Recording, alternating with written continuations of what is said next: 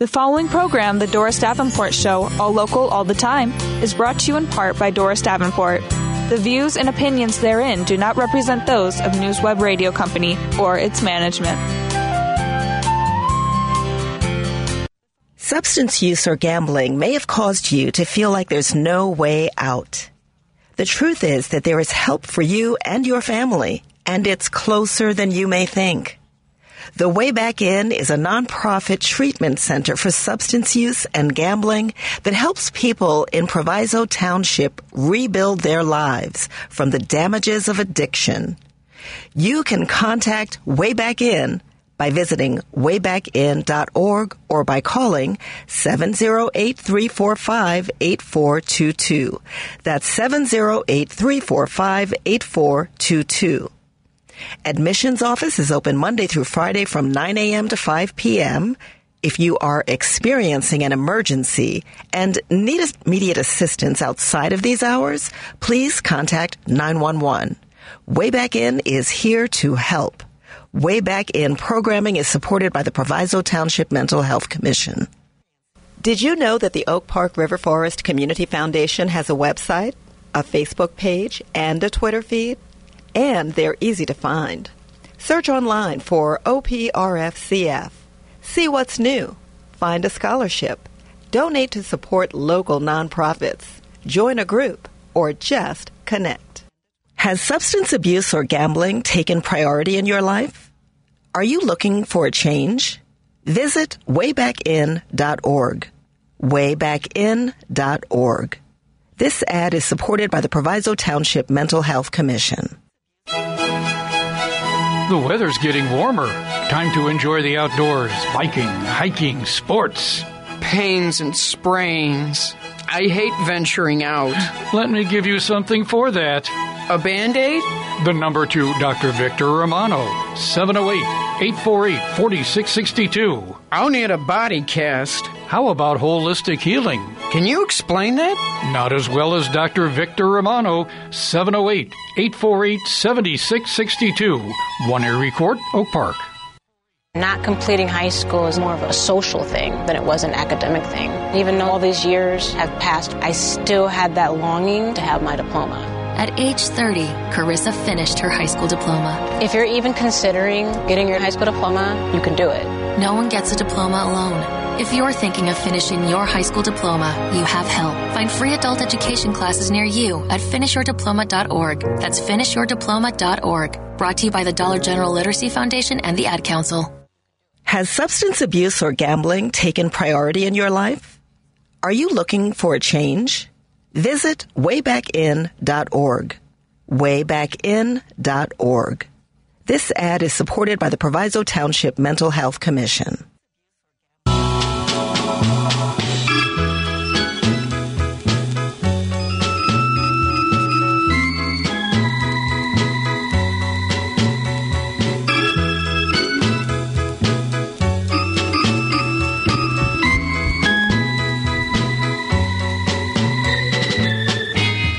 And welcome back to the Doris Davenport Show. My name is Doris Davenport, and I will be your host for the next hour. I am so pleased to be back with you all. There's so much to talk about. My goodness. Hey, Paul. You are talking to me, though, right? Okay. That's right. That's right. That gives anyone a clue as to who's in studio today. That gives somebody a clue who's in the studio today. How you doing, Paul? I'm doing well. How are you doing? I'm doing pretty good. Pretty good. Did you have a good week? I did. I can tell. I'm looking over there at you. You're sporting a bit of an Elvis do over there. Oh, what the long in the front, got it flowing. I don't like to cut my hair in the winter, really? For obvious reasons. So, and I used to go like one haircut a year, so it'd get like super long, and then I'd go super short. But I think I'm due once it starts warming up here in a couple months. Yeah, I'm thinking of a makeover. I haven't decided what I want to do, but those times between winter and spring and between summer and winter, I start to get a little bored. Yeah. So I want to do something different, and I'm thinking about that now. Well, folks, I'm trying to be light because, we all heard about what happened this weekend with the release of the video in Memphis, Tennessee, and we are absolutely going to touch on that during this hour, but I am starting a series of interviews with mayoral candidates for the city of Chicago mayor. And I've invited all of the candidates to come on, and we will be interviewing those who accept. Now, mind you, all of them have said that they would, with the exception of Chuy Garcia. He's the only one that has not consented as of yet. And, of course, it will all be about scheduling. Because I only have the 1 hour, I'd like to do them in the studio. I will make an exception if we can work it out to do the interviews and then run them on Sunday. But today, we don't want to waste a lot of time. We want to get right into it because we do have a lot of conversation. And who is in the studio today? I am pleased to welcome a man that I consider a friend. And this is none other than mayoral candidate Paul Vallas. Welcome. The other Paul, and I've been bald since college, so I don't have no makeover possibilities unless I start getting plugs. Well, welcome back to the Doris Davenport Show. You are not a stranger to the Doris Davenport Show. Absolutely not. How you doing? Good. How's it going on the campaign trail? Good. I'm in the lead, so I know. You can always tell by the level of attacks you start getting. Somebody said, hey, they never attacked you before because you've never been in the lead. So well, doesn't that depend on who you ask? Because the mayor certainly came out and said she was in the lead. Yeah, well, she did her own poll. Oh, I wasn't aware of that. Yeah, I always go, Chuy Garcia's poll had me in the lead. Of course, we've done our own poll. And, of course, there was a leaked SEIU poll. That basically came out, which we weren't supposed to see. That also said it. Either way, I'm not thinking about position right now. We're just looking at the finish line, and I'm afraid if I look to who's in the left lane or who's in the right lane, I might lose a few seconds. That's right. So you want to stay focused. Exactly. Well, listen, you're a one-time, they call you a one-time City Hall insider. You served as Chicago Public Schools CEO under Mayor Richard Daley. You ran unsuccessfully for governor in 2002. And then you moved on to Philadelphia, New Orleans, Haiti, Chile, and Bridgeport, Connecticut, where you did some pretty major things in the school systems there. Thank you. And then you got into the mayoral race when was it before Rahm dropped out, right? That's right. I was one of the first ones to challenge Rahm. He didn't see me coming. He did not see you coming. You are married to Sharon Vallas. You have 2 children. I have 3 children. 3? Yeah, I lost my youngest son. Oh, that's right. I'm sorry. I'm so sorry. That's okay. I apologize, Paul. And your 2 children are police officers? One is, they're both veterans, as am I, but my oldest boy is a firefighter in Englewood. And Paulie was in Afghanistan and graduated number 1 from the fire academy, I'm proud to say, about 5 years ago, and he got to pick his own fire station, so he picked the firehouse in Englewood. Oh, awesome. And my middle boy is a tactical officer in San Antonio. Well, that's good. I have never heard of a fire department making a decision not to put out a fire because of the race of the person who's living in the house. So that's right. Kudos to him. You were born right here in Chicago. I was in Roseville. How old are you? 69. 69, all right. And you live now in Lincoln Park? No, right now I'm living in Bridgeport. In Bridgeport. Okay, great. And what is your current job? Well, right now, I'm doing a lot of consulting from time to time, although I am focusing on the race. But I'm actually working on 2 projects. They're not-for-profit projects. One project is creating a platform that schools can access to recruit teachers. That project is up and running, and we're kind of like it's in the pilot stage. And then, I've been helping other school districts open military first responder high schools. And in Arkansas, we are opening a military first responder high school. It's ROTC 5 days a week. But the students in their sophomore, junior, and senior years can select first responder professions that they're interested in, and they participate in paid internships. So whether it's like police department, fire department, avionics, nursing, EMT, and it provides a direct pipeline. So in other words, in Little Rock, the next generation of firefighters, the next generation of police officers, the next generation of EMTs, they'll actually come from the community, come from that school. And the school's it'll be about 80% minority and about 80% poverty. It is an open enrollment school, but the school targets individuals from at-risk communities. So, where will it be, you said? Pardon me? Where will it be? It'll be in Little Rock, Little Rock, Arkansas. I've actually opened 11 of these, 7 in Chicago. There are 7 military academies in Chicago. They're all above average or high performing schools. I opened 2 in Philadelphia, and 1 in New Orleans and 1 in Bridgeport, Connecticut. And they're all open enrollment schools. They're overwhelmingly minority, overwhelmingly low income, and they are all successful. Well, since we're on the subject of education, why don't we tackle that first? And I will say on the outset, this is WCPT 820 Talk Radio, where facts matter. Paul is going to open the phone lines right after our 3:30 break. So I know I already see calls coming in. I'm not going to take any calls the first half an hour because I want to get through some conversation. And then the last 15 minutes, I won't take any calls because that's when I want to talk about the Memphis situation. So we are here at 773-763-9278. That's 773-763-9278. Education. Paul, now we know in Chicago there are, and I was surprised to learn this. Now you and I, over the years, love to have deep dive conversations, and that's one of the reasons I love talking to you about these things. You do your homework. When you have a plan, you do come out and you tackle all phases of the plan, and I appreciate that.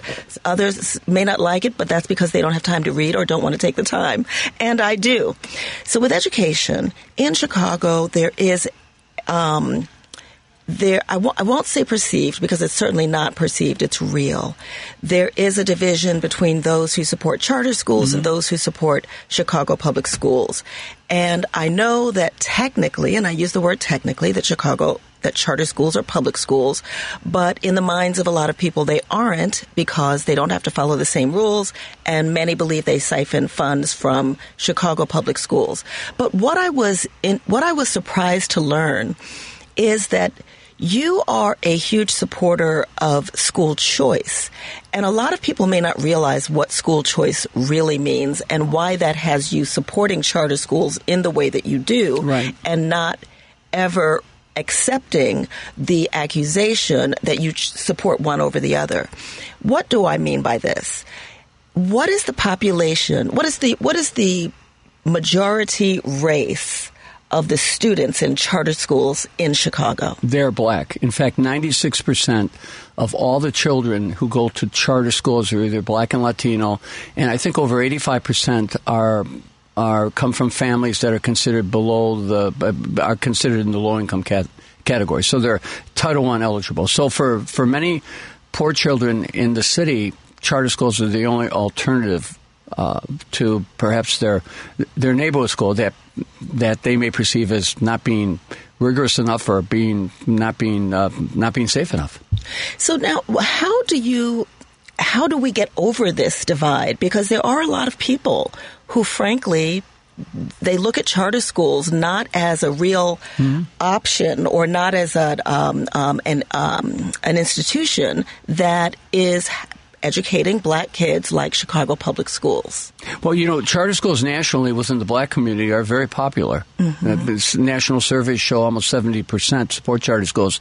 And during COVID, when public schools shut down across the country, I think schools nationally, traditional public schools, lost about 1.5 million students. Charter schools saw their second biggest enrollment in history. Let me say that in Chicago, the charter schools were also forced to remain closed. So there were many charter schools that wanted to open during COVID. The schools were closed for 15 months with devastating consequences. And we can talk about that in a second. But as you know, the Catholic schools first reopened, at least after that initial period. The following year, COVID hit in March. Most schools stayed closed through June, and then the following year they opened. As you know, Janice Jackson pushed to open the schools at least 3 times in face of opposition from teachers' union leadership, and obviously the mayor didn't ultimately cave to the union, and I think one of the reasons that Janice left was for that reason, not that she was unwilling to take on or to try to negotiate with the Chicago Teachers Union. But at the end of the day, charters offer, public school choice. Now, let me point out that there's this tendency in this race for me to get saddled with things that were done by my successors. I often explain, you're confusing me with that other tall superintendent, But we opened 18 charter schools in Chicago. One charter school, Chicago International, actually had 4 campuses, so that's where we got to 18. And I, of course, working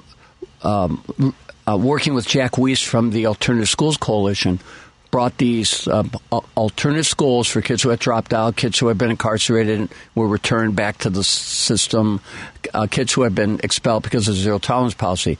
There had always been about almost 24 neighborhood schools, small neighborhood schools that provided educational services for those kids. So working with Jack and the Alternative Schools Coalition, we brought them into a single charter so that they could get funding. And again, they educate kids who have left the system, 18, 19, 20, 21-year-olds. So those are the charters that we did. Only later after my departure did the administration do Renaissance 2010, where they went into neighborhoods throughout the city and they converted schools to charter schools.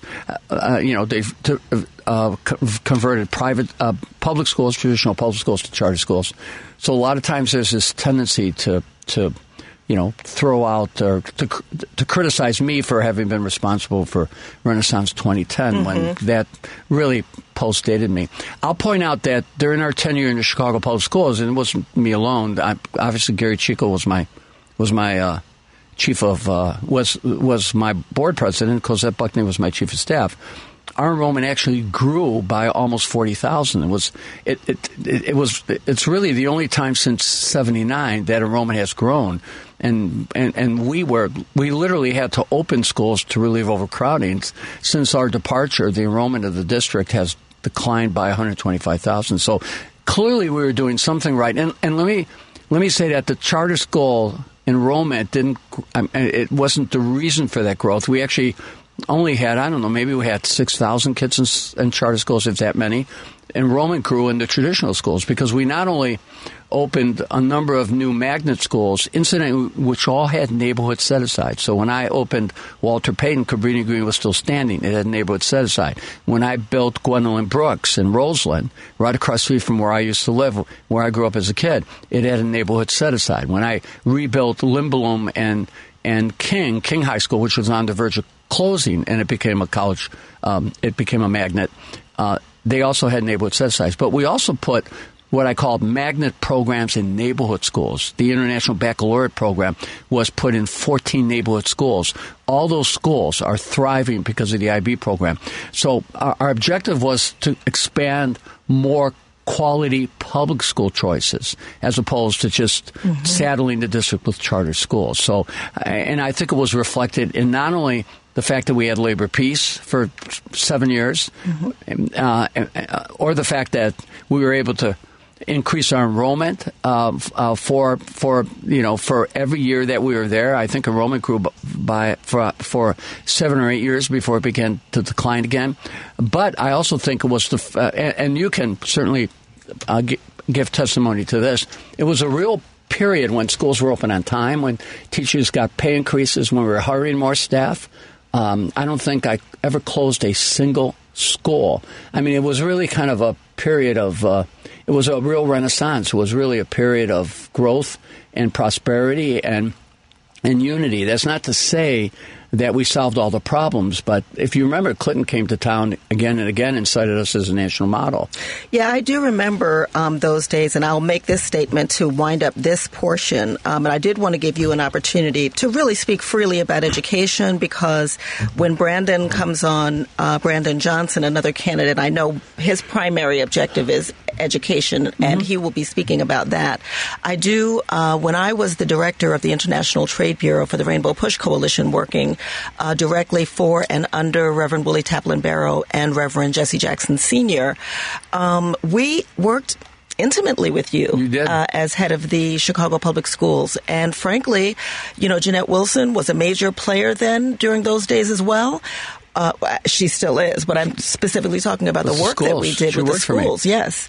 And I have to say, we did some pretty major things and got a lot of accolades for them, and people were very pleased with them. Well, our minority women-owned business set-aside programs for our capital program, we had a $3.2 billion capital program, and 55% of all the contracts went to Black and Latino and women-owned businesses. Incidentally, 36% of those contracts went to Black male-owned businesses. And I remember that because I was the director of the International Trade Bureau. You were one of the architects of that. That's right. And how I would change that today is that number would be for women-owned businesses, Black and Latino women-owned businesses. Now, let me ask you. So I think that is what I want. Yeah, that's the record, and it's really important in this campaign that people understand that, don't confuse me with things that were done when I was in Philadelphia or New Orleans or when I was going to Haiti 40 times. I mean, the bottom line is a lot of things have happened that over time have done damage to the system, and it's really important to because we were cordial. We had a good relationship with the teachers union. Right. So now I want to move to finance. Yeah. The budget for the city of Chicago, what is it, about $20 billion? What's the budget? The mayor controls $28 billion in spending, not counting that's not counting projects. Infrastructure money. That's not counting the COVID money that came in. Yeah, $28 billion, and that includes. You have to understand what the mayor controls is not only the city, the schools, at least for the next couple of years, and of course, city colleges, park districts. They controls the airports. The water sewer department controls CHA, CTA. It's $20 billion over almost 100,000 jobs. So people have to understand just how immense the combined governmental budgets are in Chicago. So if you look at the budget buckets, how many buckets would you say are in the budget for the city of Chicago? How many buckets? Like of your mate, you've got. Every campaign has transportation, finance, housing, environment. Oh my God! Yeah. I mean, all right. Let me ask it this way: a simpler way. If you looked at the current budget, what would you say are the two items that are most out of line on that budget? Well, I think first of all, I'm not saying it's out of line. What's out of line is how they're spending the money, not how much money they're getting. The schools constitute the biggest part of the budget of the governmental budgets at $9.4 billion, and I'm not counting all the COVID money they have left. This is their budget this year. I think they have about $1 billion in unspent COVID money. They're properly trying to roll some of that money off into the future because they don't want to become too dependent on it, which is a sound way to go. But that's about 38% of all the spending. All the governmental spending is for elementary, secondary education. Let me provide a comparison. We're spending about 4.5 times for K-12 education as we are for public safety. Now, I'm not criticizing that. I'm just pointing it out as a fact because we always hear, we're spending too much on cops and stuff like that. We should spend more on education. We're spending the equivalent to $30,000 a year per pupil in the Chicago Public Schools. The fundamental problem is, and look, I believe schools have to have top priority when it comes to funding. I've helped secure funding. In New Orleans, I negotiated the largest FEMA contract after Katrina, settlement after Katrina, $2 billion to rebuild all the schools in New Orleans. So I think I've had a knack for getting both the federal and state to give more money to schools. But the point that I want to make is the question is how much money is actually finding its way into the classroom. And if you look at the money that's allocated, the way the money that's allocated, maybe 60% actually finds its way into the classroom because of the central office bureaucracy, because of so many programs that are run by the central office, and so clearly a fundamental question is how are the resources finding their way into the schools? If you look on paper, go to Wikipedia and look at the ratio of teachers to students, in the database, there's one teacher for every 16 or 17 students, one employee for every 8 students. Well, are we seeing that in classroom size? Are we seeing that in staff? Are we seeing that in social workers? Are we seeing that in librarians? Are we seeing that in nurses? So the question is, a big question is, how is that money being allocated? Is it finding its way into local schools? How is that revenue being distributed You see what I mean? And Would I you think give that's more authority to principals on how that money gets spent? Absolutely. What I learned in New Orleans were New Orleans was considered maybe the worst district in the country. Certainly academically, the second worst district in Louisiana. And I was recruited to New Orleans to implement a school design that was developed by Democrats. Governor Blanco, Moon Landrieu, the famous integrationist mayor in New Orleans, Mitch Landrieu, who later on became the mayor, he in his father's footsteps, and tore down all the Confederate war memorials, and of course the great Mary Landrieu, the senior senator. But when I went there and we had an opportunity to actually build a new district, we did so from the ground up. The idea was we got to push as much of the money down to the local schools as possible. And to give the discretion to the principal and the local school boards, so that the money would follow the kids and the schools would have the autonomy to have a longer day, a longer year, to have more staff support. They would have the autonomy on whether or not they wanted their curriculum to be more Afrocentric or Latino-centric. Glad to hear that. Glad to hear that. That autonomy. Do you support an appointed or elected school board? I'm comfortable with the elected school board. A lot of people say, well, Vallis is a supporter of appointed school board. He doesn't support elected school board. I've never had the chance to decide to pick my board.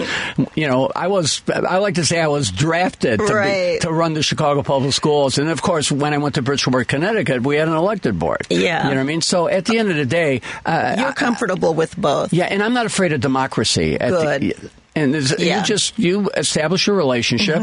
Plus, as mayor, I would be aggressive about, running candidates for the elected school board that basically embraced your ideas, of my course. ideas and my Any approach. Leader would do that, of course. I consider myself a global traveler. I've been to many different countries. I love traveling and learning about new cultures. And whenever I go to a new city, I think there are two things that I look at. One is their transportation system, and another is their homeless population. Now, I feel that I don't ride public transportation in the city of Chicago because I fear for my life. And I don't like the smells. I don't like being harassed. And every time I venture out to say, okay, I'm going to get on public transportation, I'm faced with one of those things. It's just not for me. And unless something drastic and major is done with the local transportation system in Chicago, I will not be on it. So I'm going to tie that to a couple of things. The fact that the transportation system is beneath my standards, I feel that I'm forced to drive my car every day. But being forced to drive my car every day makes it very difficult to support any candidate who is not making a very direct declaration to work toward dismantling the red light camera system, which in my view is a money grab for the people. It is a nickel and dime tax, and it is being increased as opposed to being dismantled. And on the housing, the homeless front, Rahm Emanuel, as far as I'm concerned, tried to hide homeless people. Exactly. He moved the biggest shelter that we had away from downtown Chicago, which I was a volunteer at and very disappointed to see him do. So I'm tying those three things together, really. Talk to me, please, about your strategies in addressing these issues. Let me begin with transportation. And then we're going to take a break, Paul. All right, great. And let me know. Give me my 2-minute warning if you can. Yeah. And this is 773-763-9278. Paul is going to open the phone line, 763-9278. That's 773 area code. Very, very quickly, the CTA is facing a monumental crisis because average daily ridership is down 500,000, and right now the fare box only covers 18% of their operating costs. What that means is when COVID money runs out, the CTA could go bankrupt. So they have got to do something, and I'll tell you, stop blaming it on COVID. It's because WBZ survey said half the riders feel that the CTA is not safe? Well, frankly, I made my decision to stop riding CTA and Chicago public transportation before COVID hit. Right. So that's my response to that. What's happened is it's not only driving ridership away, but it's impacting service because there's been a massive exodus of CTA employees because of crime, and they're having trouble filling those vacancies because of crime. So you've got to get a handle on crime. And look, they're spending $100 million on private security. I mean, I don't even have to talk about the private security. They can't make arrests, minimum wage, very little training. They don't carry weapons, etc. For that amount of money, you could increase the number of trained police officers assigned to the CTA to walk the stations, to walk the platforms, to do community policing on public transportation, to ride the trains to about 500. Do you agree with Dr. Willie Wilson that those police officers should be armed? Well, yes. I think you need armed police officers. You need Chicago police officers. But what you need to do is, and I believe I can do this, is you need to get support so that you're hand-picking those officers. You're just not sending somebody there. They're bidding into these positions. The transit police need to be especially trained and dedicated. They need to be a unit that specializes, like they do in New York with public transit safety. It's the only way you're going to begin to restore ridership. It's the only way you're going to be able to fill the vacancies, the employee vacancies, so that you can start to, do the other things like better maintenance, better time, clean up the CTA, etc. Yeah, so part of the issue is that the trains and the buses are homes to people. Yeah, they are. They literally are homes to people. So what you need to do is, obviously you need to have police there, but you need, as the other candidates have talked about, Cam Buckner and others have talked about, you need an ambassador program so the police are not the only responders, so that the police can connect people to social services. But the homeless people aside, people are getting assaulted at a per capita rate that is a record rate. That's right, and we're going to get to crime. Yeah. But the homelessness population, I mean, it is growing. When I think of how can you tell, when I'm traveling around and I go to another country and in that city, and I look and see many, many poor people and many, many homeless, I have to ask myself, what are they doing to help these people? Our homeless population is growing so large. So I think this is what you have to do. First of all, there's a lot of reasons people are homeless. And sometimes even if you find them a place to stay, ultimately they become homeless again. So you've got to assess the reasons for that. Mm-hmm. A lot of times it's drug-related. Some people don't want to go to shelters. Exactly. There's a whole number of things. But that said and done, this is what I would do. I would do the following things. I would start spending tax increment financing money on affordable housing. And so, for example, there's 15,000 residential there's 15,000 buildings. They're either single-family or multifamily dwellings that are empty, that are in tax court, that are unoccupied because people haven't been able to pay their property taxes. What I would do is I would go out and I would have the city, through eminent domain or tax sales, whatever, secure those buildings, turn them over to not-for-profits and community developers, even faith-based, some of your dynamic faith-based developers, and I would turn them over and give them subsidies to upgrade those buildings, and those buildings could be made available to address a variety of needs. 1, homeless. 2, returning citizens. In other words, individuals who are being released from incarceration. Big issue is, they're released. They have no adult ed or occupational training skills. A lot of times they have homeless issues. 3rd, domestic violence. I mean, there's reports out that technically only about 10% of the domestic violence cases, the cases involving the assault of women and stuff like that, are ever responded to by the police department for a variety of reasons. And some of the biggest problems in domestic violence abuse cases is the inability to find alternate shelters for women. So those are things that you could do in the communities, just with those buildings, securing those buildings, turning those buildings over to community-based organizations and not-for-profits. Let me ask you a question about that, because just hopping back on finance for a moment, historically, there's a major argument, one I'd have to say I agree with, that TIF money, Harold Washington started TIFs. TIFs came out of Chicago, and they were you were budget director. Mm-hmm. They were created to help distressed communities. So the argument, of course, is Chicago looks the same today in these distressed communities as it did when Harold Washington put the TIF program together.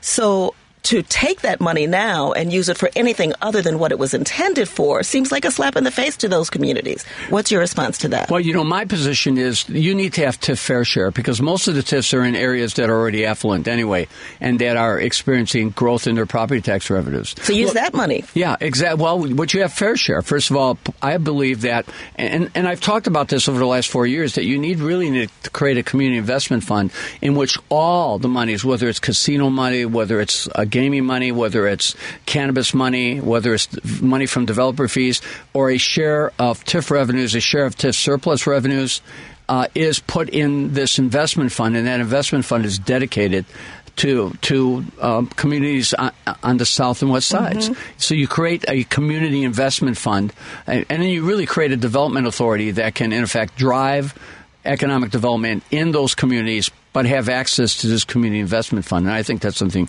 the city has declared $1 billion in TIF surpluses the last 3 years. That's $1 billion that were left to the mayor for her discretion on how to spend. How much of that money has found its way into housing? How much of that money has found its way into community services? Well, that's a good question, and I hope to ask her that question if she consents to an interview. I'll give you a list of questions to ask her. Okay, I'm joking. That would be fine. I'm joking. I ask everybody, tell me what your issues are. This is Doris Davenport. I am the host of the Doris Davenport Show. You are listening to WCPT 820. It's Progressive Talk Radio where facts matter. My guest today is Paul Vallas, candidate for Chicago mayor. We're going to take a quick break, and we'll be right back to take a couple of phone calls. Paul, let's hear that sports report, and let's pay some bills.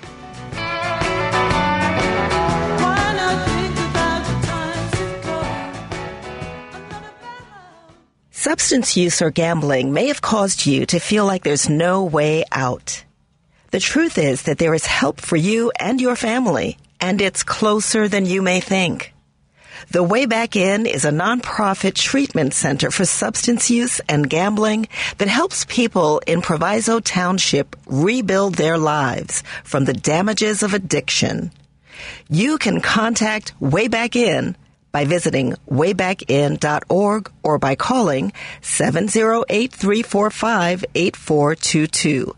That's 708-345-8422. Admissions office is open Monday through Friday from 9 a.m. to 5 p.m. If you are experiencing an emergency and need immediate assistance outside of these hours, please contact 911. Way Back In is here to help. Way Back In programming is supported by the Proviso Township Mental Health Commission. The weather's getting warmer. Time to enjoy the outdoors, biking, hiking, sports. Pains and sprains. I hate venturing out. Let me give you something for that. A Band-Aid? The number to Dr. Victor Romano, 708-848-4662. I'll need a body cast. How about holistic healing? Can you explain that? Not as well as Dr. Victor Romano, 708-848-7662. One Erie Court, Oak Park. Did you know that the Oak Park River Forest Community Foundation has a website, a Facebook page, and a Twitter feed? And they're easy to find. Search online for OPRFCF. See what's new. Find a scholarship. Donate to support local nonprofits. Join a group. Or just connect. Has substance abuse or gambling taken priority in your life? Are you looking for a change? Visit waybackin.org. Waybackin.org. This ad is supported by the Proviso Township Mental Health Commission. Discover one of our community's unique resources, the Oak Park River Forest Community Foundation. www.oprfcf.org.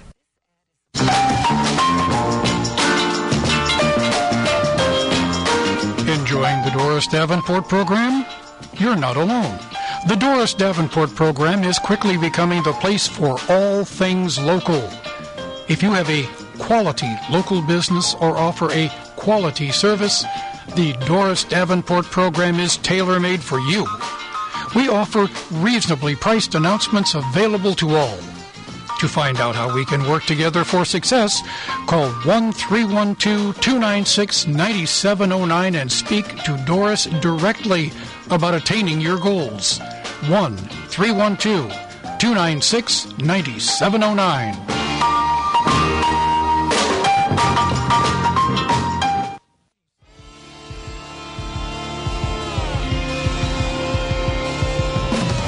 It's now time for the Doris Davenport Show, all local, all the time sports report. I'm Paul Shivari.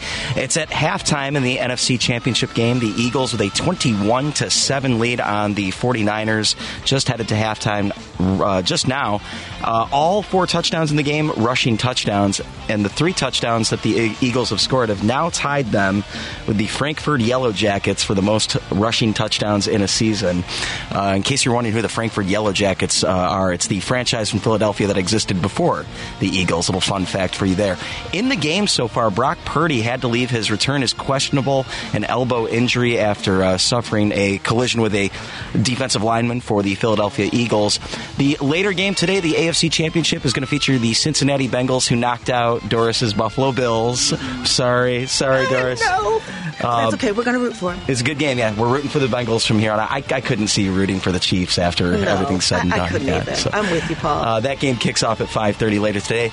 The big prize for both the games is Super Bowl 57. That'll be in 2 weeks. Where Rihanna is performing. Yes, that will be exciting. Her first performance in years, I want to say. That's too. right. Yeah. That's right. That'll be in 2 weeks from now. We'll definitely keep you updated on that one. Meanwhile, Patrick Mahomes is slated to play in today's game. Has that high ankle sprain. Andy Reid, the head coach for the Chiefs, said he looks good. He's moving around good. He'll go out and play, although that was at the Friday press conference. Tennis news today. Novak Djokovic won the Australian Open. He now has 22 Grand Slam titles. Ties him with Rafa Nadal, but he still trails Serena Williams and Margaret Court. And of course, there's 3 more Grand Slams this calendar year. So it might happen this year. It might happen sometime in the future. How many does Serena have? Serena's 23. So 23, so one more and he'll tie her. The one with 23, right. And then Margaret Court with 24. Bulls won last night, 128-109 at the Orlando Magic. Their next game is going to be Tuesday, where they host the LA Clippers. Chicago Blackhawks lost last night in Edmonton, 7-3.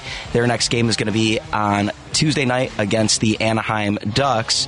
And Candace Parker, sad news. She's signing with the Las Vegas Aces, leaving the hometown Chicago Sky. We will miss her. Just when we're getting investors. Right.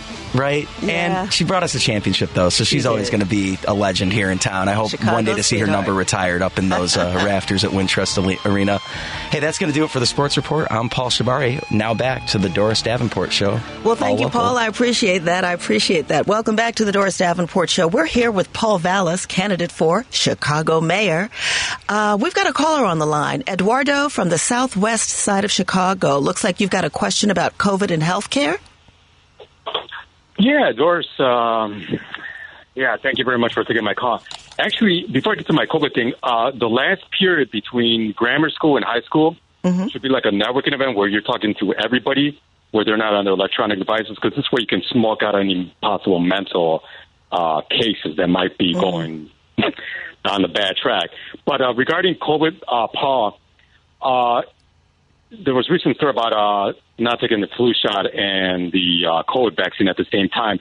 What communication would you have with the health director as far as developments in COVID or any other kind of diseases in the future? Well, first of all, I think the city health commissioner has done an excellent job. Mm-hmm. She's done an excellent job communicating and responding, and I think they've done, after some slow startups, and it was all more City Hall than her, the problem with her department herself. I think they've done. They've improved upon networking with community-based organizations. I think the health commissioner, particularly when it comes to the schools, every school has a local school council, so the ability to communicate to these councils and through the councils communicate to the parents is unique. Chicago's one of the few large urban districts that actually have working and functioning councils. So I think a better way to communicate with students, obviously just not always through the teachers, but is actually to take full advantage of the fact that these schools are governed by local school councils, and any sort of communication that needs to be made, whether it's on public safety, whether it's on the issue of sexual abuse reporting, or for that matter, the issue of the importance of being vaccinated, the importance of obviously taking flu shots. I think the councils are sometimes ignored and not brought into the process. And I always found that one of the reasons that we improved our effectiveness at communicating to the community during my later years at the Chicago Public Schools was it took me 1 or 2 years to recognize that these councils could actually be entities that could advance our programs, advance our priorities, advance our initiatives. So I would take a step to really involve the local school councils and empower them to play a role. Okay, great. Thank you so much for that call, Eduardo. This is WCPT. I'm going to go quickly through a couple of things. You mentioned something earlier that jogged something that I've been thinking about a lot, and that was cannabis.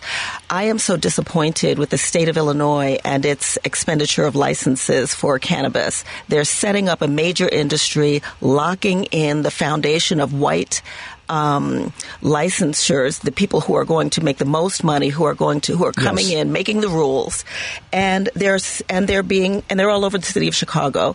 If you are mayor of the city of Chicago, I frankly would like to see a drop-dead battle between you and whoever the governor is on this issue, because it is a crime that an entire industry is being created and black people are being locked out. 4 years ago on your show, when we were in Oak Park, I said that before they legalized cannabis, it was that the cannabis industry needs to be owned and operated by individuals in the minority community. Yes. And I also talked about prioritizing when it comes to video poker or gaming or whatever.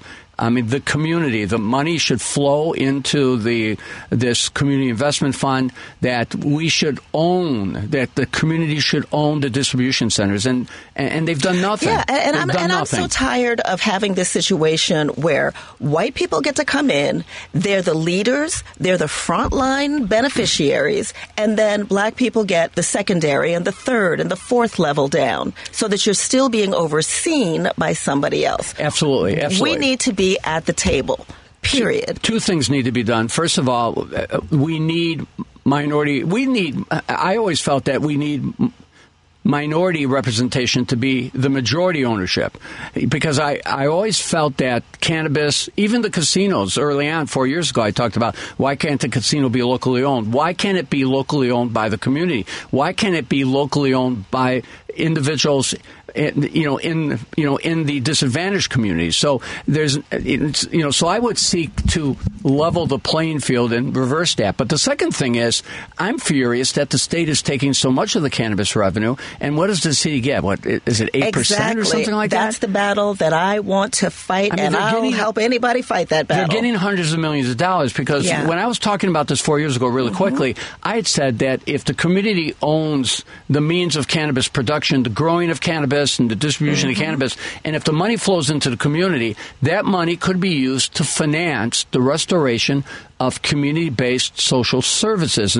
And I just not only talked about the restoration of the mental health centers, but having had a son who was a casualty of long-term drug addictions, the importance of opening opioid and drug addiction centers, about family counseling centers, crisis intervention centers. So I will work to right that ship. I'm going to have to ask you to answer quickly on these. How do we avoid creating yet another divide among Chicago's residents? And I'm speaking about migrants coming in. How do we avoid one group of residents crying foul when they see millions of dollars being set aside to help people coming in to navigate? Everybody's a humanitarian at heart, I believe. Nobody wants to turn anybody away who really needs help.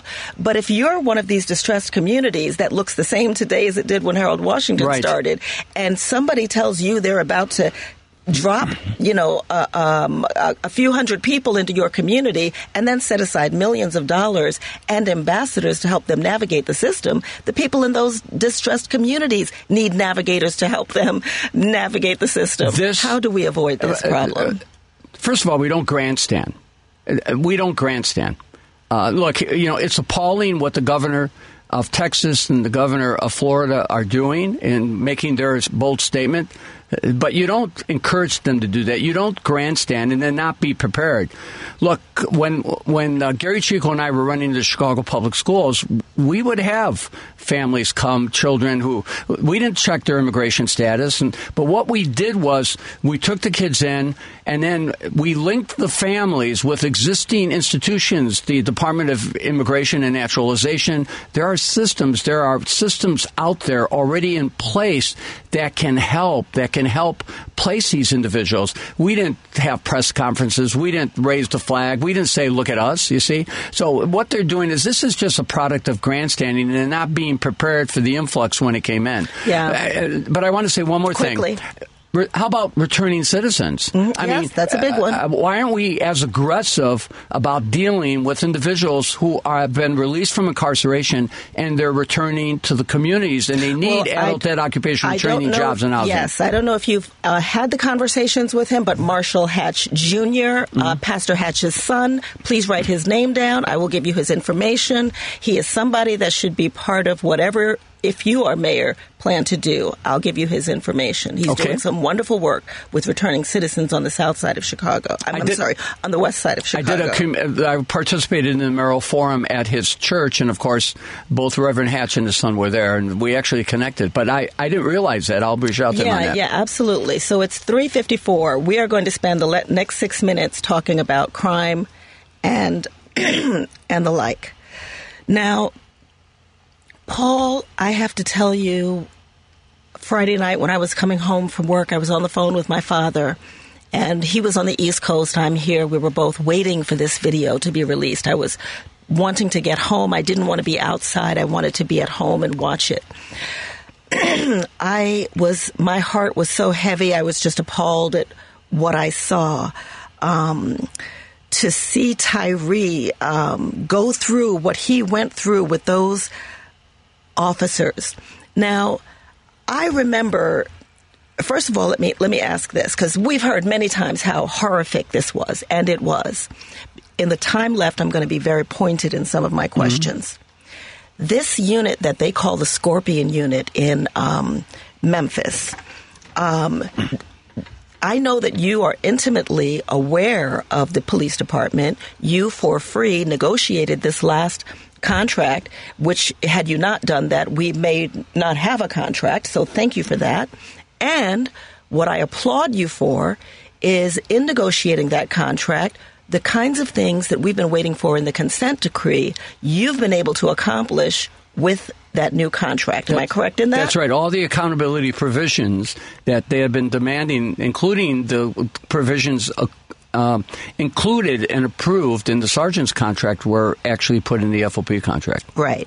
Now, in your knowledge, we all know about Home and Square and the kinds of things that happened there. Is there a unit by any other name like the Scorpion Unit in the city of Chicago with the Chicago Police Department? I don't think there's a unit that compares to that. But let me tell you what the police department has to do. We've got to push police officers down to the local district levels.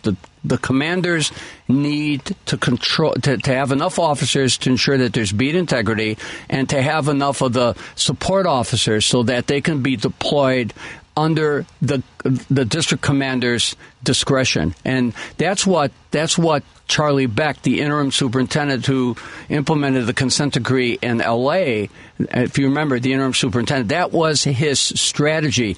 You need police officers on the street who are known to the community by name and badge number and who in turn know the community. Because let me just say this, and not just in turn of badge number, because the community in Memphis knew those officers by name and badge number. What that police department did was hire criminals. They hired criminals to police criminals. Well, you need and to police non-criminals. Well, first of all, you need, and I'll tell you, it's a real dangerous situation because so many officers have left because of poor leadership, because of the abandonment of community policing, these killer schedules that have 22 officers have committed suicide. They have abandoned all these high standards for the recruitment of officers. They're literally so desperate for officers. And standards for raises and standards for promotions. That's right. So what they're doing is they're recruiting probably the weakest class of officers they've ever had, and they're promoting individuals who have not earned the right of promotion, the time and grade, the training, the proven track record. The Friends and Family promotion system has flooded. Now, you're talking about Chicago now. That's right. Has flooded the exempt ranks with individuals who a lot of times don't have the respect of the rank and file. So replacing Brown, promoting a leadership team by drawing on officers who have the respect of the rank and file, professionalizing the exempt ranks so you are promoting people who have earned the right to be promoted, and then not only pushing the police officers down to the local beat so they're familiar, they're not being sent all over like rogue shock and awe units, but they're known to the community, they know the community, but also having the infrastructure of accountability, having the sergeant to officer ratios, the 1 to 10 that the consent decree mandates, yet on some nights in some districts they don't even have a sergeant on duty, so you have the supervisory ranks. You've got to create an infrastructure of accountability, and that needs to be part of any reform of the police department. Yes, well, I have to say that after what I saw there, I'll never look at fire department, EMS, paramedics the same, because they were all culpable in that situation. Paul, I wish that we had more time. We wanted to spend much more time talking about crime, but we literally are out of time. I'm going to give you the last 45 seconds. Well, let me just say this. Look, we can't have safe communities unless police officers live up to responsibilities to follow the law and protect us. And when there's egregious misconduct, like the case in Memphis, there must be swift accountability. There will be a zero tolerance for the police officers acting irresponsibly. I support the police. I believe we need more police officers. We need to fill the vacancies. We need to provide the police officers with more support. We need to encourage them to be responsive and proactive. But we will not tolerate individuals violating people's constitutional rights. Amen. You heard it from the candidate for Chicago Mayor, Paul Vallas. My name is Doris Davenport. This is the Doris Davenport Show. I do hope we have kept you informed. We'll see you next week.